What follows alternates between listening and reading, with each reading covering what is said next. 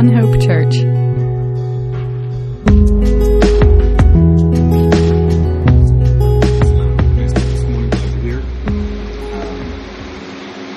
We're going to finish up the Gospel of John this morning. We are in the Gospel of John, chapter 21.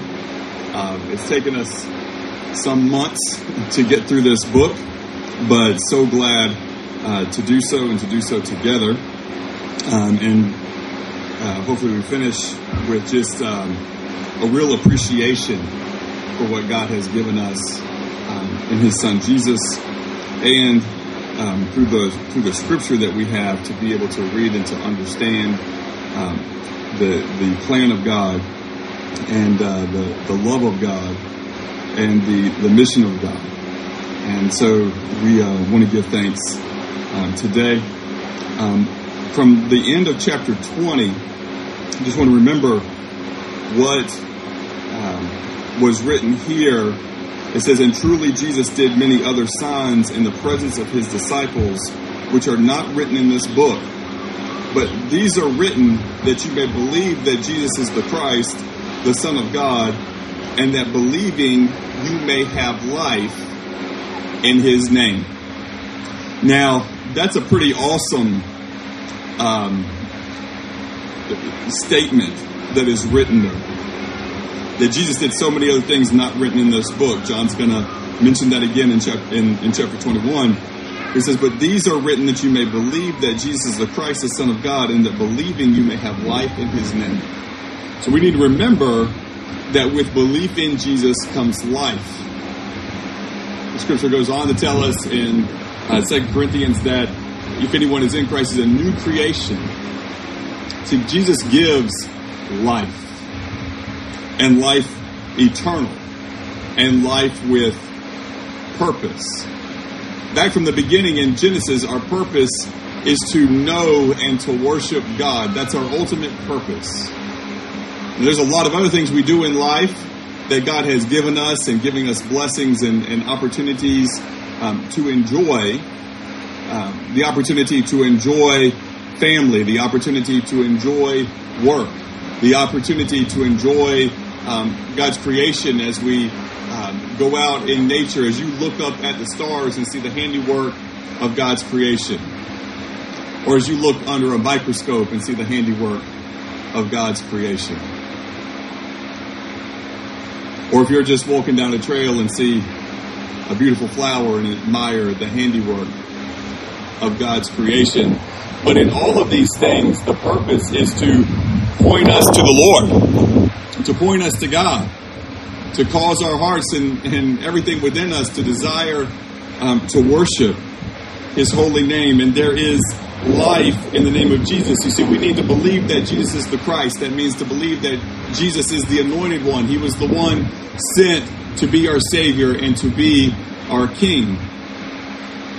See, it's not enough just to believe in Jesus in some sort of intellectual way, just that He was, or that He was a good teacher or something like that. We must believe that He is the Christ, the anointed one, the promised one, the Son of God.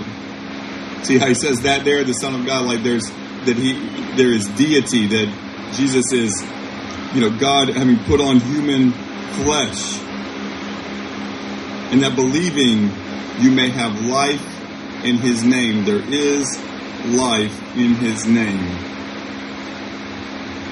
This goes back to John chapter 3, where it's emphasized that those who believe in Him are not condemned, but those who do not believe are condemned already, because they have not believed in the name of the only begotten Son of God. See, this is the reality of the situation, that everything hinges on Jesus. The eternity of each one hinges on Jesus Himself. And their belief, a person's belief in Him or denial of Him, it's one or the other. And then it's interesting that after making that statement, now John in chapter 21 is going to move us to where his emphasis is on the restoration of Peter. So remember, Peter had believed. See, there isn't an issue in terms of Peter's faith that Jesus is the Messiah. But there is an issue in terms of Peter failing and his need for restoration. And this is an important lesson, folks, for us, because if you are truly a follower of Jesus and you stumble, you don't need to be saved again, but you do need to be restored. There's a big difference between salvation and restoration. And so we're going to look at that this morning in John chapter 21. And let's go to the Lord in prayer again. And Heavenly Father, we thank you for your love. We thank you for the person and mission of Jesus, that you showed us how much you loved us and that while we were still sinners, Christ died for us. And we thank you so much, Jesus. Instruct us according to your word this morning, we pray. In your name, we praise you, Jesus. Amen. Chapter 21, verse 1, it says, after these things, Jesus showed himself again to the disciples at the Sea of Tiberias. That's another name for the Sea of Galilee. You may remember that is where Jesus had called some of these first disciples who were fishermen. And in this way, he showed himself. Simon Peter, Thomas called the twin, Nathanael of Cana in Galilee, the son of Zebedee, and two others of his disciples were together. Simon Peter said to them, I am going fishing. Then they said to him, we are going with you also. So they went out and immediately got into the boat, and that night they caught nothing. But when the morning had now come, Jesus stood on the shore. Yet the disciples did not know that it was Jesus. So again, just setting that scene there, and a lot's been made of this about the disciples back in Galilee, and that they're fishing, and some have thought, well, they've just kind of gone back to their regular way of life. But I don't think that does justice to the situation. We have to remember one of the other Gospels records for us that the disciples were instructed to go to Galilee. The angel told Mary, tell the other disciples, like, go, I'm gonna appear to you, I'm gonna see you in Galilee. Now he showed himself to them there in Jerusalem, but they still have that command that they're supposed to go back to Galilee and that Jesus is going to meet them there. So they were being obedient to what they were told to do. It's not like they're like, well, we're not so sure about this whole mission thing that Jesus, wants us to be on for him, that he's, remember, he's already, we saw last week in John chapter 20, he's breathed, Holy Spirit on them. Like, he's already given them authority as apostles. And so, it's not like these disciples are like, well, we're not sure about this anymore. We might go back to our old way where we made our living as fishermen. No, they've gone back to Galilee. And they're in their home, they're in their hometown. And their family is still in the fishing business. And the boats and the nets and everything are there. And I'm going to tell you something about people who like to fish. When people who like to fish get around water, they tend to want to go fishing. That's a natural thing. Some of you know my son loves to fish. Well, every time we pass a body of water, he talks about, I wonder what type of fish are in there, or I would like to go fishing there. So you just have to put him near water and he's going to want to fish. This is true of anybody who loves to fish. If they see water, they're like, we got a little pond, this little man-made pond with a fountain here in this office park. We still think, I wonder if they're fishing there. If so, I wonder what kind, and I wonder how big they are. See, fishermen love to fish. It's not something, people choose to do for fun or as a career because other people make them. It's something that it's like, hey, I really want to fish. I love to fish. And so they're going to go get some fish. Now, there may have been some economic reason. Maybe they needed some cash. So you're going to try to catch some fish, make some money. But I think probably mostly it's just, hey, we're back home. We like to fish. We haven't fished in a long time. Let's go fishing. And Jesus is there on the seashore, and he asked them in verse 5, then Jesus said to them, children, have you any food? And they answered, no. And he said to them, cast the net on the right side of the boat, and you will find some. So they cast, and now they were not able to draw it in because of the multitude of fish. Now I'm going to tell you a couple things here because, Jesus on the shore, they can't see clearly who it is, but it's a common question. You ever walk by somewhere and people are fishing and you ask, hey, have you caught anything? Well, especially if you are a fisher person, if you like to fish, that's a common thing to ask other people who are fishing. And that's a common question to be asked because people kind of want to know, is there any action today? Is there a possibility of getting fish today? It's a common sort of thing to say. And if you've been fishing all night, somebody can give you an idea. And you'll try, if you haven't caught anything, you've been fishing all night, you'll try something different. If somebody says, hey, try this.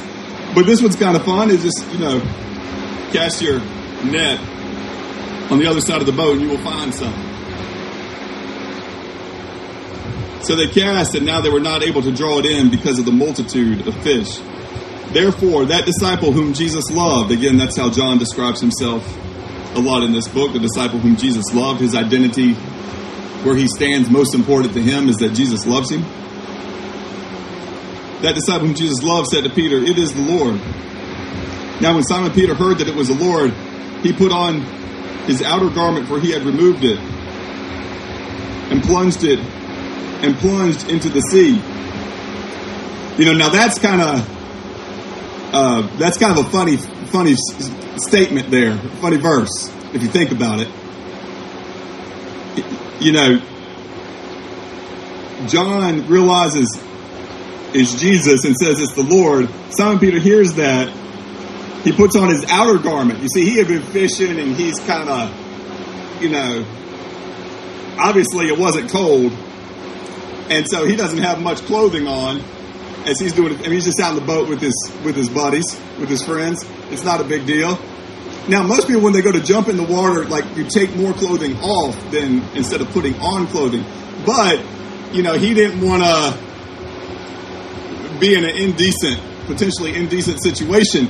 So he puts clothes on and then jumps into the water. Obviously confident in his ability to swim, because most of us are going to be like, hey, we're not putting stuff that could weigh us down as we jump into the water.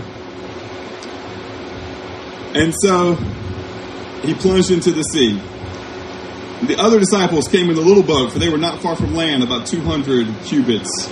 A cubit is about 18 inches, so not too far away, dragging the net with fish.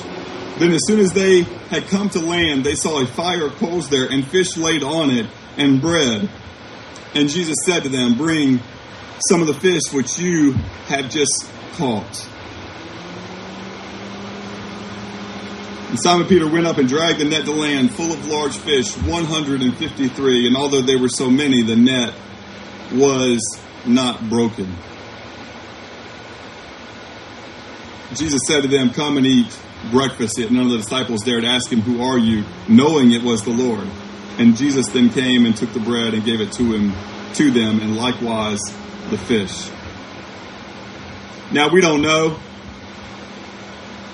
if Jesus had caught fish himself, or if he had turned stones into fish, or whatever he had done. He could do it. He could solve the issue of needing to have a little something there however he wanted. And so that's how he did it. Well, we're not told exactly how he did it, but that he did it. He had fish and he had bread. And he tells them to bring some. And it tells us they caught 153 large fish. Now, for anybody, that's a good day. That's a great day of fishing. Now, people want to make kind of a deal a lot of times out of any number you find in the Bible. And a lot of numbers in the Bible are significant because they represent, that number represents a specific thing. But 153 fish, I don't have any reference point for how that would be, somehow theologically meaningful. It's just common that when you catch fish, you count how many you caught. Like that's what we do when we fish. We don't say like, how many fish did you catch? Well, I caught some fish. We usually are able to say, I caught 7 fish or 12 fish or 53 fish or how many ever exact number of fish it was. Fishermen know how many fish they caught. That's just how it goes. It's also when you have, it's different. When you're out line fishing, it's kind of like, well, Joe caught 3 fish and Fred caught 5 fish and Susie caught 7 fish, and they're each going to take home the number of fish that they caught. But when you're using nets and it's a team effort, you count up the number of fish and you divide the number of fish by the number of people who were fishing, and that's your share. Okay, that's when you're net fishing, it's different. Man, I was talking about fishing. I'm wanting to go fishing. So this is a great day of fishing for them. Even better is that they're with Jesus. Even better is that they're with Jesus. Verse 14, it says, now this is the third time Jesus showed himself to his disciples after he was raised from the dead. So when they had eaten breakfast, Jesus said to Simon Peter, Simon, son of Jonah, do you love me more than these? He said to them, yes, Lord, you know that I love you. And he said to him, feed my lambs. He said to him again the second time, son of Jonah, do you love me? And he said to him, yes, Lord, you know that I love you. And he said to him, tend my sheep. He said to him the third time, son of Jonah, do you love me? And Peter was grieved because he said to him the third time, do you love me? And he said to him, Lord, you know all things. You know that I love you. And Jesus said to him, feed my sheep. Most assuredly I say to you that when you were younger, you girded yourself and walked where you wished. But when you are old, you will stretch out your hands and another will gird you and carry you to where you do not wish. And this he spoke, signifying by which death he would glorify God. When we had spoken this, he said to him, follow me. Now, I want to hit a few things in this passage just very briefly.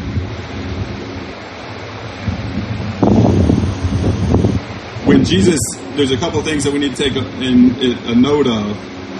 Jesus says the first time, Simon, do you love me more than these? Do you remember how Peter had made such a declaration before he fell and denied that he even knew Jesus? He claimed that he loved Jesus so much, that he would be willing to go to the cross. He would be willing to die. Jesus is reminding him, of his failure because, if you're going to move forward, when we've messed up in our walk with Jesus, if we're going to move forward, we have to have a real conversation with Jesus about that. You see, Jesus doesn't let us just kind of like sweep it on the rug and ignore it and move on. Jesus, through the Holy Spirit, there's conviction, but Jesus is convicting Peter, reminding him not to rub it into his face, not to rub it in his face of you failed, but so that he can restore Peter, there has to be a recognition of the reality of what happened.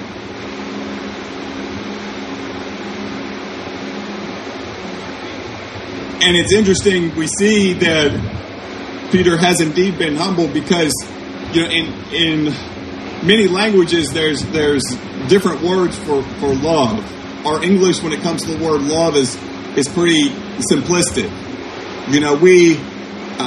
We make variances in the context and by amount and type of love based on the context of what we're talking about. Obviously, when somebody says, I love pizza, and they say, I love God, and they say, I love my family, that those loves are not equal.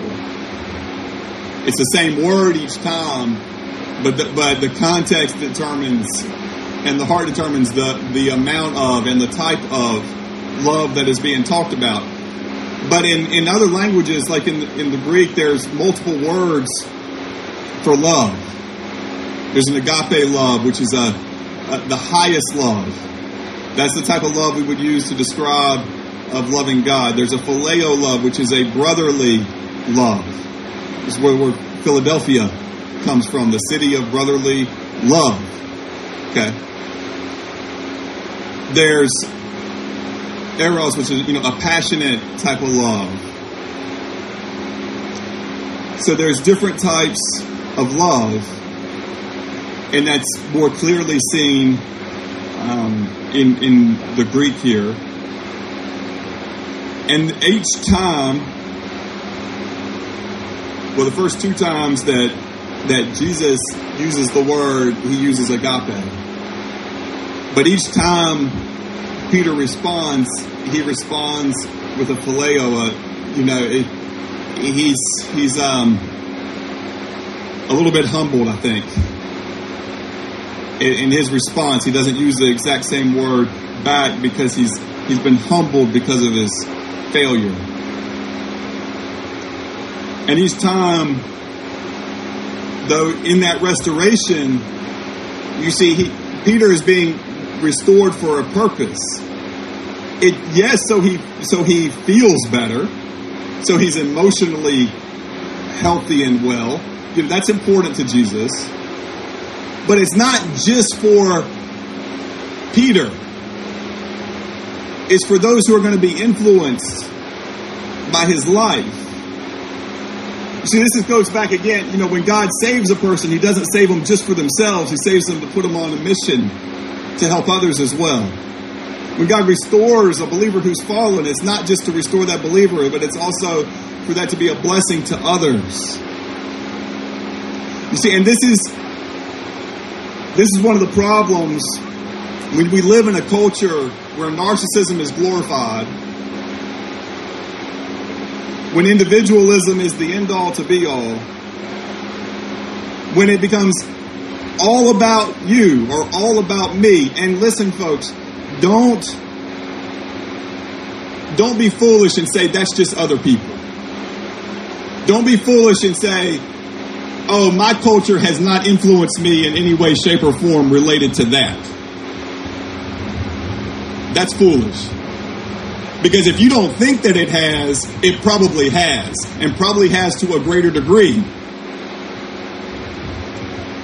But unless you have recognized, hey, this is a problem culturally, and because it's a problem culturally, I'm likely to be influenced by that culture, and therefore I need to have a reckoning with God about myself and how I view myself. The scripture actually encourages us to take an accurate view of one's self. See, because here's what we're prone to do as humans. We go to pendulum swings, right? So what we tend to do as humans is either, we're just like a piece of garbage. We beat ourselves up. We're terrible. We're nothing. Or we're like, yeah, I'm all that in a bag of chips. I am great. I'm wonderful. We go one or the other. But if your identity and your value is based in Jesus, then you understand that you are valuable enough for God to create you and for Jesus to go to the cross to pay for your sins so that you could be redeemed. And that you have intrinsic value to God, not based on what you do or what your name is or your position in life or anything else, but it's based on the value that God has given you as a human being. And because God knows you by name, Because God loves you. And at the same time, it humbles you not to think more of yourself than you are, because you know, but for the grace of God go I. But for the grace of God, I am lost. But for the grace of God, I have nothing. I have nothing. So that keeps us grounded. It keeps us focused. It keeps us thinking rightly of ourselves, not too low and not too high. Our identity is in Jesus.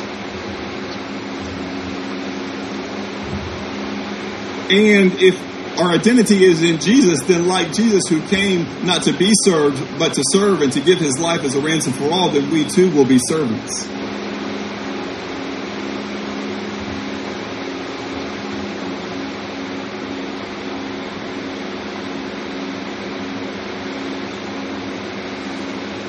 Look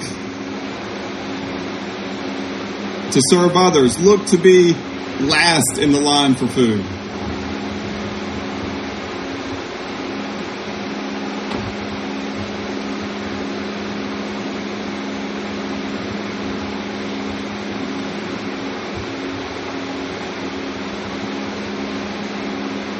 We're reminded of those who have gone before us and have made great sacrifices and have taken these words to heart, because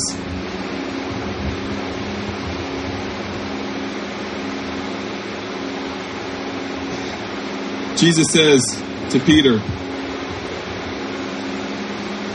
he said to him, feed my lambs. As he didn't say feed yourself. He said feed my lambs. Said to him a second time, Simon, son of Jonah, do you love me? He said to him, yes, Lord, you know that I love you. And he said to him, tend my sheep. See how it's others focused? Because Peter needs to leave it to Jesus that, Jesus is going to feed him. Jesus is going to tend to him. He didn't have to worry so much about himself, because Jesus is the one who seeks to take care of him, and that he can focus on taking care of others. See, let God take care of you. You focus on others. That's going to be a much better life than just trying to take care of yourself.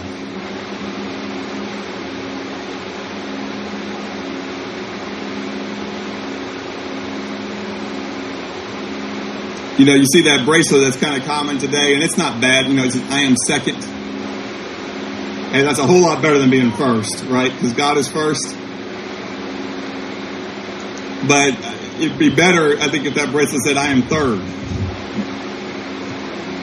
Or maybe fourth or fifth or sixth, but I'm third.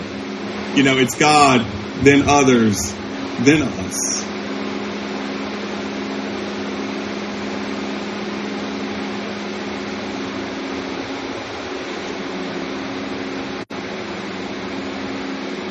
And he said to him, Simon, son of Jonah, do you love me? And this time, Jesus uses the phileo.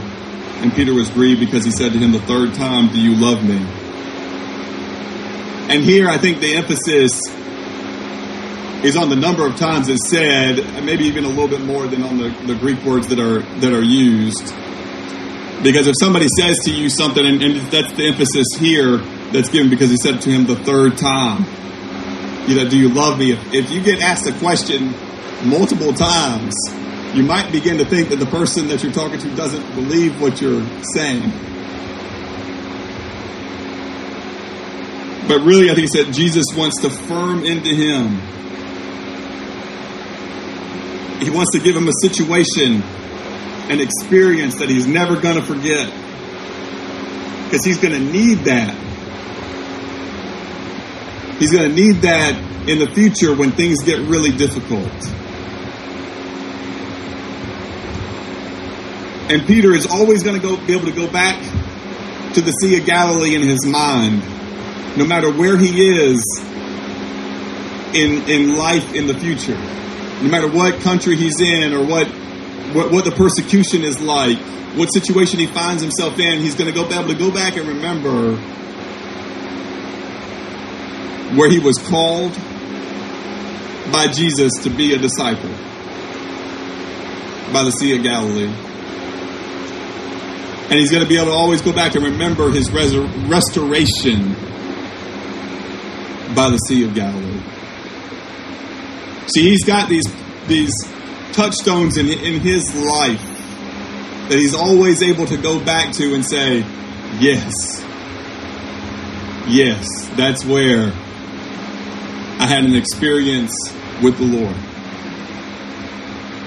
And so I want to ask you today, dear friends, in your life, what are those experiences that you go back to where you first met Jesus?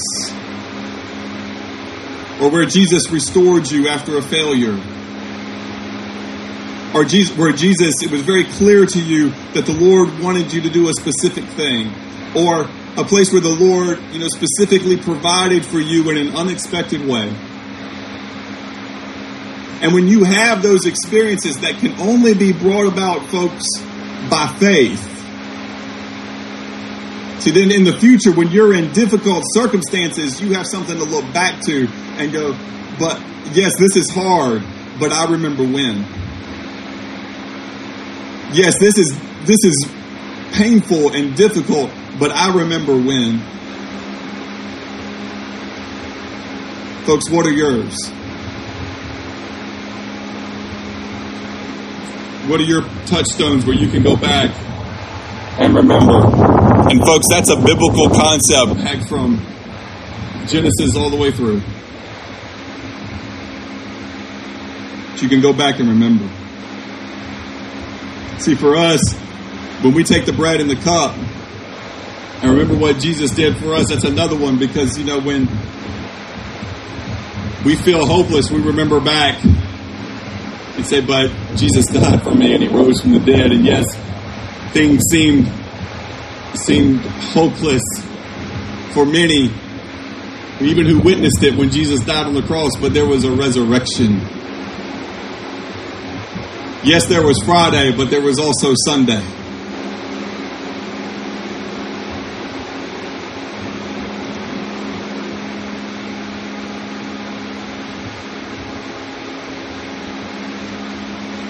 And then we're told this.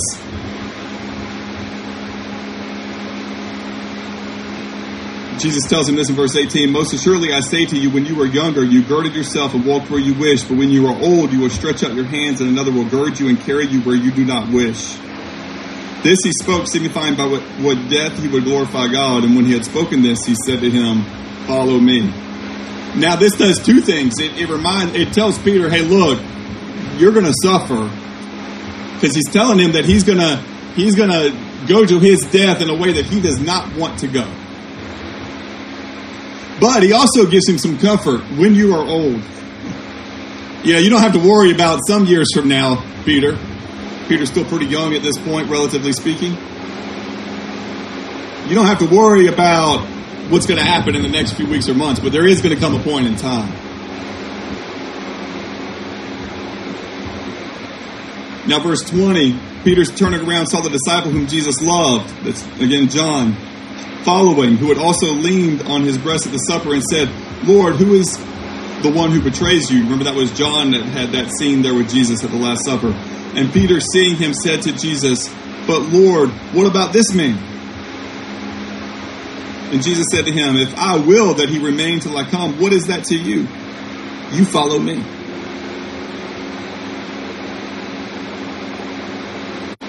So Jesus said to him, even if he never dies,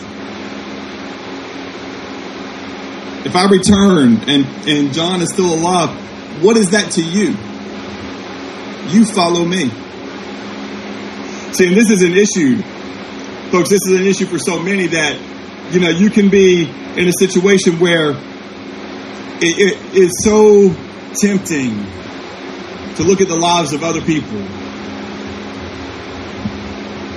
and to try to measure where you're at in life and in your journey with Jesus. I think here the scripture is pretty clear that we shouldn't do that. Run your own race. Run your own race. Because really, the only one you're running that with is Jesus. Like, you're in a competition, yes, but you're in a competition with, like, the enemy, with spiritual darkness. And you're in a competition to see, like, how obedient you can be to Jesus. But this is about what your best is in walk with the Lord. There's not a comparison with another person. And we sit there and try to compare it with another person instead of keeping our eyes on Jesus,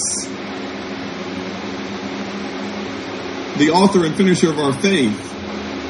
See, that whole context there in Hebrews 12, 1 and 2 is about running a race. Run the race that is set before us. Keeping our eyes on Jesus, the author and finisher of faith, not keeping your eyes on those others who are also running the race to see if you are ahead, even, or behind. That's not what the scripture says. Keep your eyes on Jesus. We'll sit there and go, but how's the Lord using this person, or how's the Lord using that person? As if that matters. Folks, it doesn't matter. We have a toxic Christian culture where all that, like, matters. Like, I've been to conferences where they have a special room that if you have over a certain number of people in that church and you're a leader of that church, then you can go into that room. But if you don't have that number, you're not supposed to go into that room. You see, that is just having people putting their eyes on other people running the race instead of eyes on Jesus. Like, that's a travesty. That's sinful. It's a joke.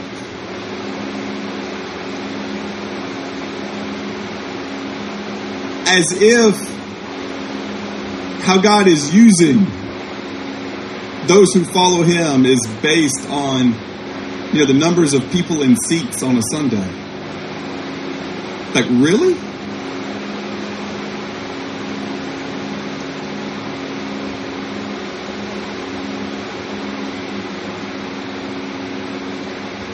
See, Jesus cares about obedience. He says, what is that to you? You follow me. So for Peter, whether other people are following well or not following well, or receive certain blessings or don't receive certain blessings, or he receives a blessing or doesn't, it doesn't matter. Peter has one job: follow Jesus. Hey folks, you've got one job: follow Jesus. Now, God gives us the privilege that we do that in community with other believers. We see that, not taking away from the value of the church family that the scripture is so clear on, and that Jesus is clear on, that we would love one another. But ultimately, you have a responsibility to Jesus, period. I have a responsibility to Jesus, period. Verse 23, now people misunderstood what was said, and so John has to correct it. He said, then this saying went out among the brethren that this disciple would not die.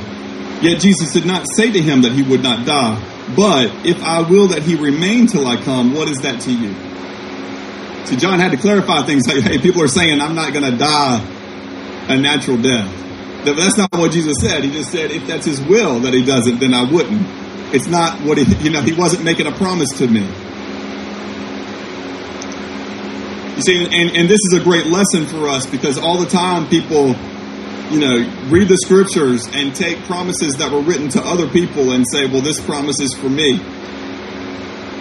Well, that's not always a good idea.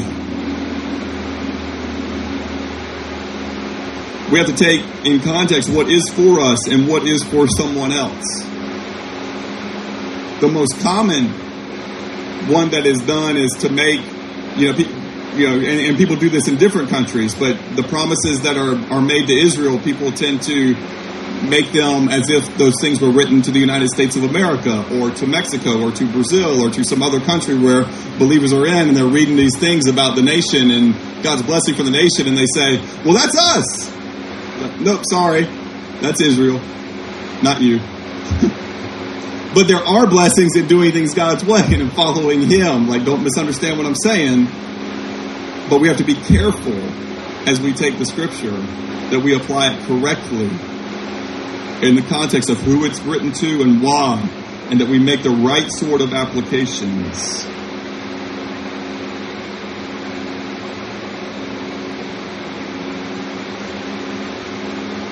Then the saying, okay, we've gotten that. Verse 24, this is a disciple who testifies of these things and wrote these things, and we know that his testimony is true. And there are also many other things that Jesus did, which if they were written one by one, I suppose that even the world itself could not contain the books that would be written.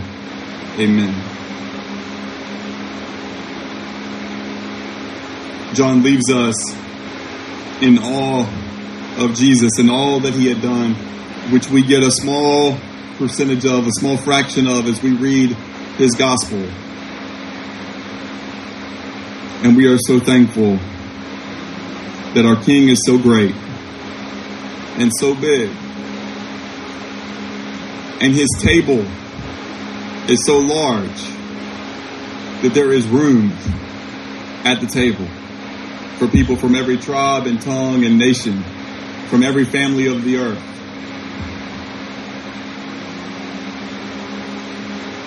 The love of God is immense. For God so loved the world that he gave his only begotten Son, that whoever believes in him shall not perish, but has everlasting life.